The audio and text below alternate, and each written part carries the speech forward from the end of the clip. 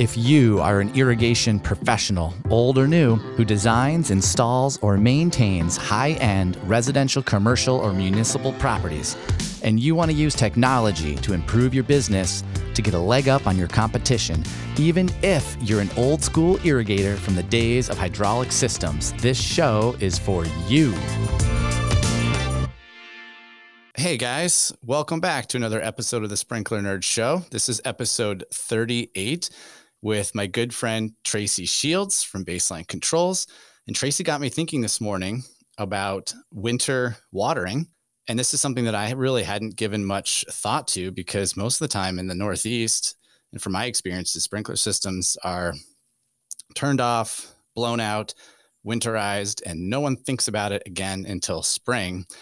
And Tracy brought an interesting article to my attention that we were talking about needing to water in the winter. So I'd like to introduce Tracy to the show. He's been on with us before this last summer talking about retrofitting municipalities and central control. So welcome back to the show, Tracy.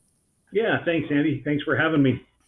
Absolutely. And this, it's the Sprinkler Nerd Show. And of course, we're going to get a little bit nerdy into horticulture here. And I guess I'm embarrassed because I'm the guy that has a horticulture degree, yet I'm the guy that didn't even know some of the things we're going to talk about here. So just to, first of all, let me just give you some kudos for a kick-ass year at Baseline. For those of you guys listening out there, Tracy was the #1 salesman. Thanks. No, seriously though, you really, killed it with your 20 plus years of building relationships with cities, counties, municipalities, and bringing home a lot of great opportunities this year for the team. So well done, man. Yeah, thank you. Had a lot of fun doing it. Was there a particular project that was the most fun for you this year? Oh, there was a lot of them that were a lot of fun. I think some of the highlights through the projects that stand out the most is when the light bulb goes on for somebody, that it's not just ABC program watering anymore. And it's not just, let's put 10 minutes or 30 minutes in a zone and let it rip. Which client do you think figured that out the most?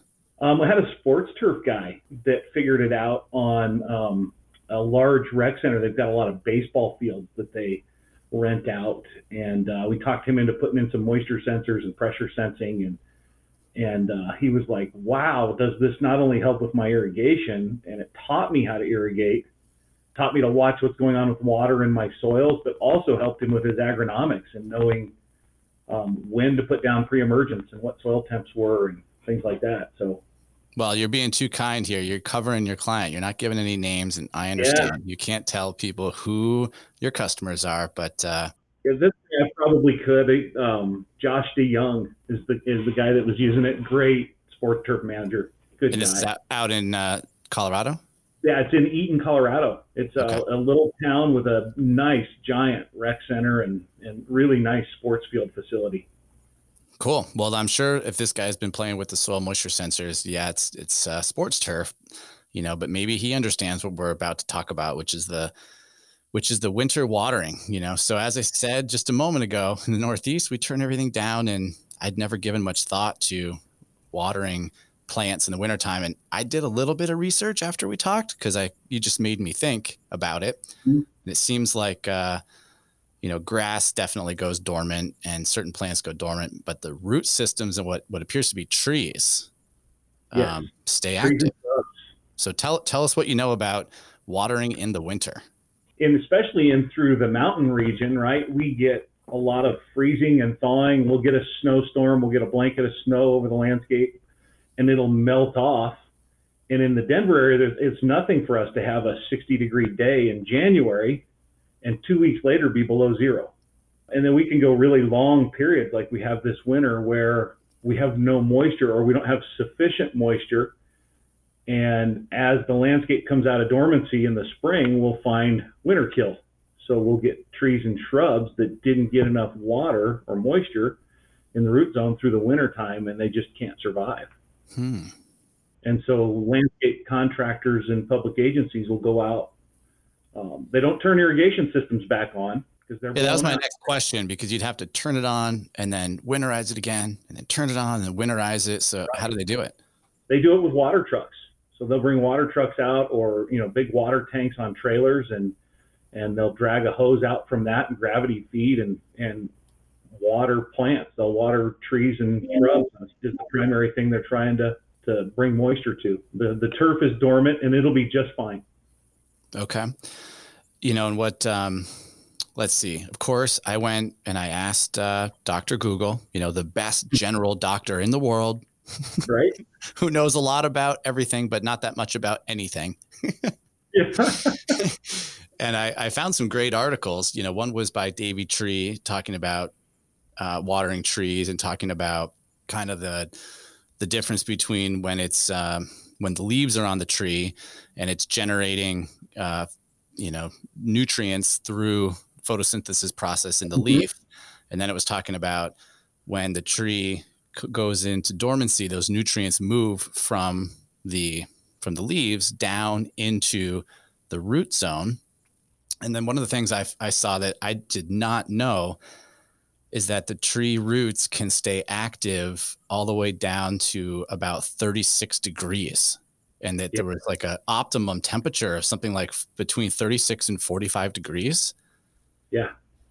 And it's likely that even in the Northeast, the soil, can stay that temperature all winter, and especially I think what you're talking about in Colorado, where the sun comes out and it's, can warm that soil, that even though it may be cold in the air, the soil down below can be warm enough for there to be root production. Yeah. And we'll see in these climates where you see that kind of thing, we'll see contractors deploy, water trucks on sites. So think about the labor expense. You've got to buy the water, fill your tanks, drive it somewhere, and spend a day on site. It's not a quick process. You can't. It's not like turning your controller on and letting it rip. And I had been talking with clients about winter watering with their baseline system, and I said, what a better way than to have a moisture sensor in the ground and to be able to see, do I need to winter water this week? Because why would I want to waste that resource, not only the labor, but the water as well? Why would I want to waste those resources if it isn't necessary? And then if it is necessary, I can let my client know in this huge HOA, hey, you've got a lot of trees and shrubs at risk. Look at our moisture content. Yeah, it's a good point, because even if the irrigation system is winterized, so it can't come on automatically, you can still be collecting the data, keeping that controller plugged in and in the off position so that you can collect the data through Base Manager remotely, and you can see the temperatures. Yeah. I think baseline bottoms out somewhere around 38 degrees, but that's right in that optimum threshold between 36 and 45 degrees soil temperature for the roots still to be growing. So if you look at that temperature reading and it's in that range, that they're still potentially active. And then you can see the moisture threshold. So if you're graphing it over time, you'd know whether it's the same amount of moisture as it was in October when it was winterized, or if it's been drying out over time. So I think that's a great use case. Yeah, it's really, and it's interesting too to watch the moisture graph as the ground freezes.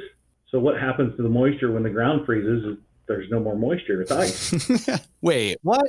Ice is not water? Yeah, so your moisture graph flatlines, right? And we were watching some graphs last winter, and we were able to actually see the freezing and the thawing of the frost line on a nice, warm, sunny day.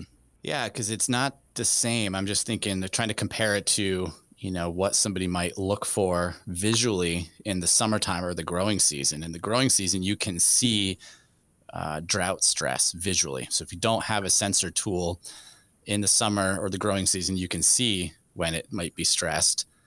Yeah, right. Yeah. But in the wintertime, there is nothing to see because it is literally anything growing is below in the soil profile. Yeah. All your turf is dormant. So it's all dormant looking. It all looks the same, right? Yeah. And I'm no expert, if somebody's listening to this and we're not speaking accurately, please let us know. We are not scientists. Yes, I got a piece of paper that says I have a horticulture degree, but what does that really mean? Yeah. And I wonder, so the articles that I was pulling up really spoke mostly to trees, and there wasn't a lot of talk about winter watering relative to turf. or shrubs. And, I can see probably really wouldn't want to water your turf in the winter, because you're going to maybe damage the leaf structure, right? It's going to freeze and such. Which is a whole other conversation from a conservation standpoint too, in these climates where we can warm in and out of winter, like late February, early March. We'll have a lot of people that want to start watering early because they look out at their dormant turf and they think, oh no, it's dry. It's going to die if I don't irrigate it. It's fine. Mm-hmm. It's dormant. I might get corrected on this, but it's soil temps are key to bluegrass coming out of dormancy. So you can watch your soil temp. And I think it's somewhere near 50 degrees before bluegrass will actually start to come out of dormancy. It's not 50 degrees air temperature, it's 50 degrees soil temp. And so if you're irrigating before then across your turf, you're just wasting water. Yep. And you know what? A plant that has a healthier root structure long-term will be a healthier plant, which will then be a more water use efficient plant. So if it has a bigger root structure that can tap into a deeper reservoir, then you may in theory not have to water it as much because it can withstand those drought conditions. So maybe the key to these healthy plants is giving it a little bit of water in the winter. Yeah. Well, that opens the door to how do we heat our pipes and water all winter.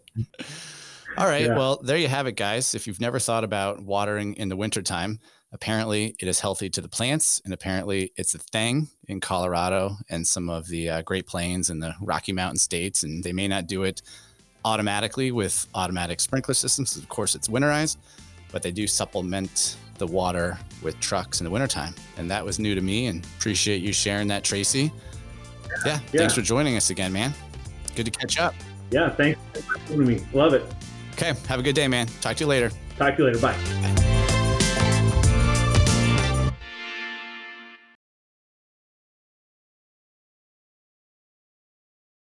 Speaking of trees, when was the last time you built a tree house?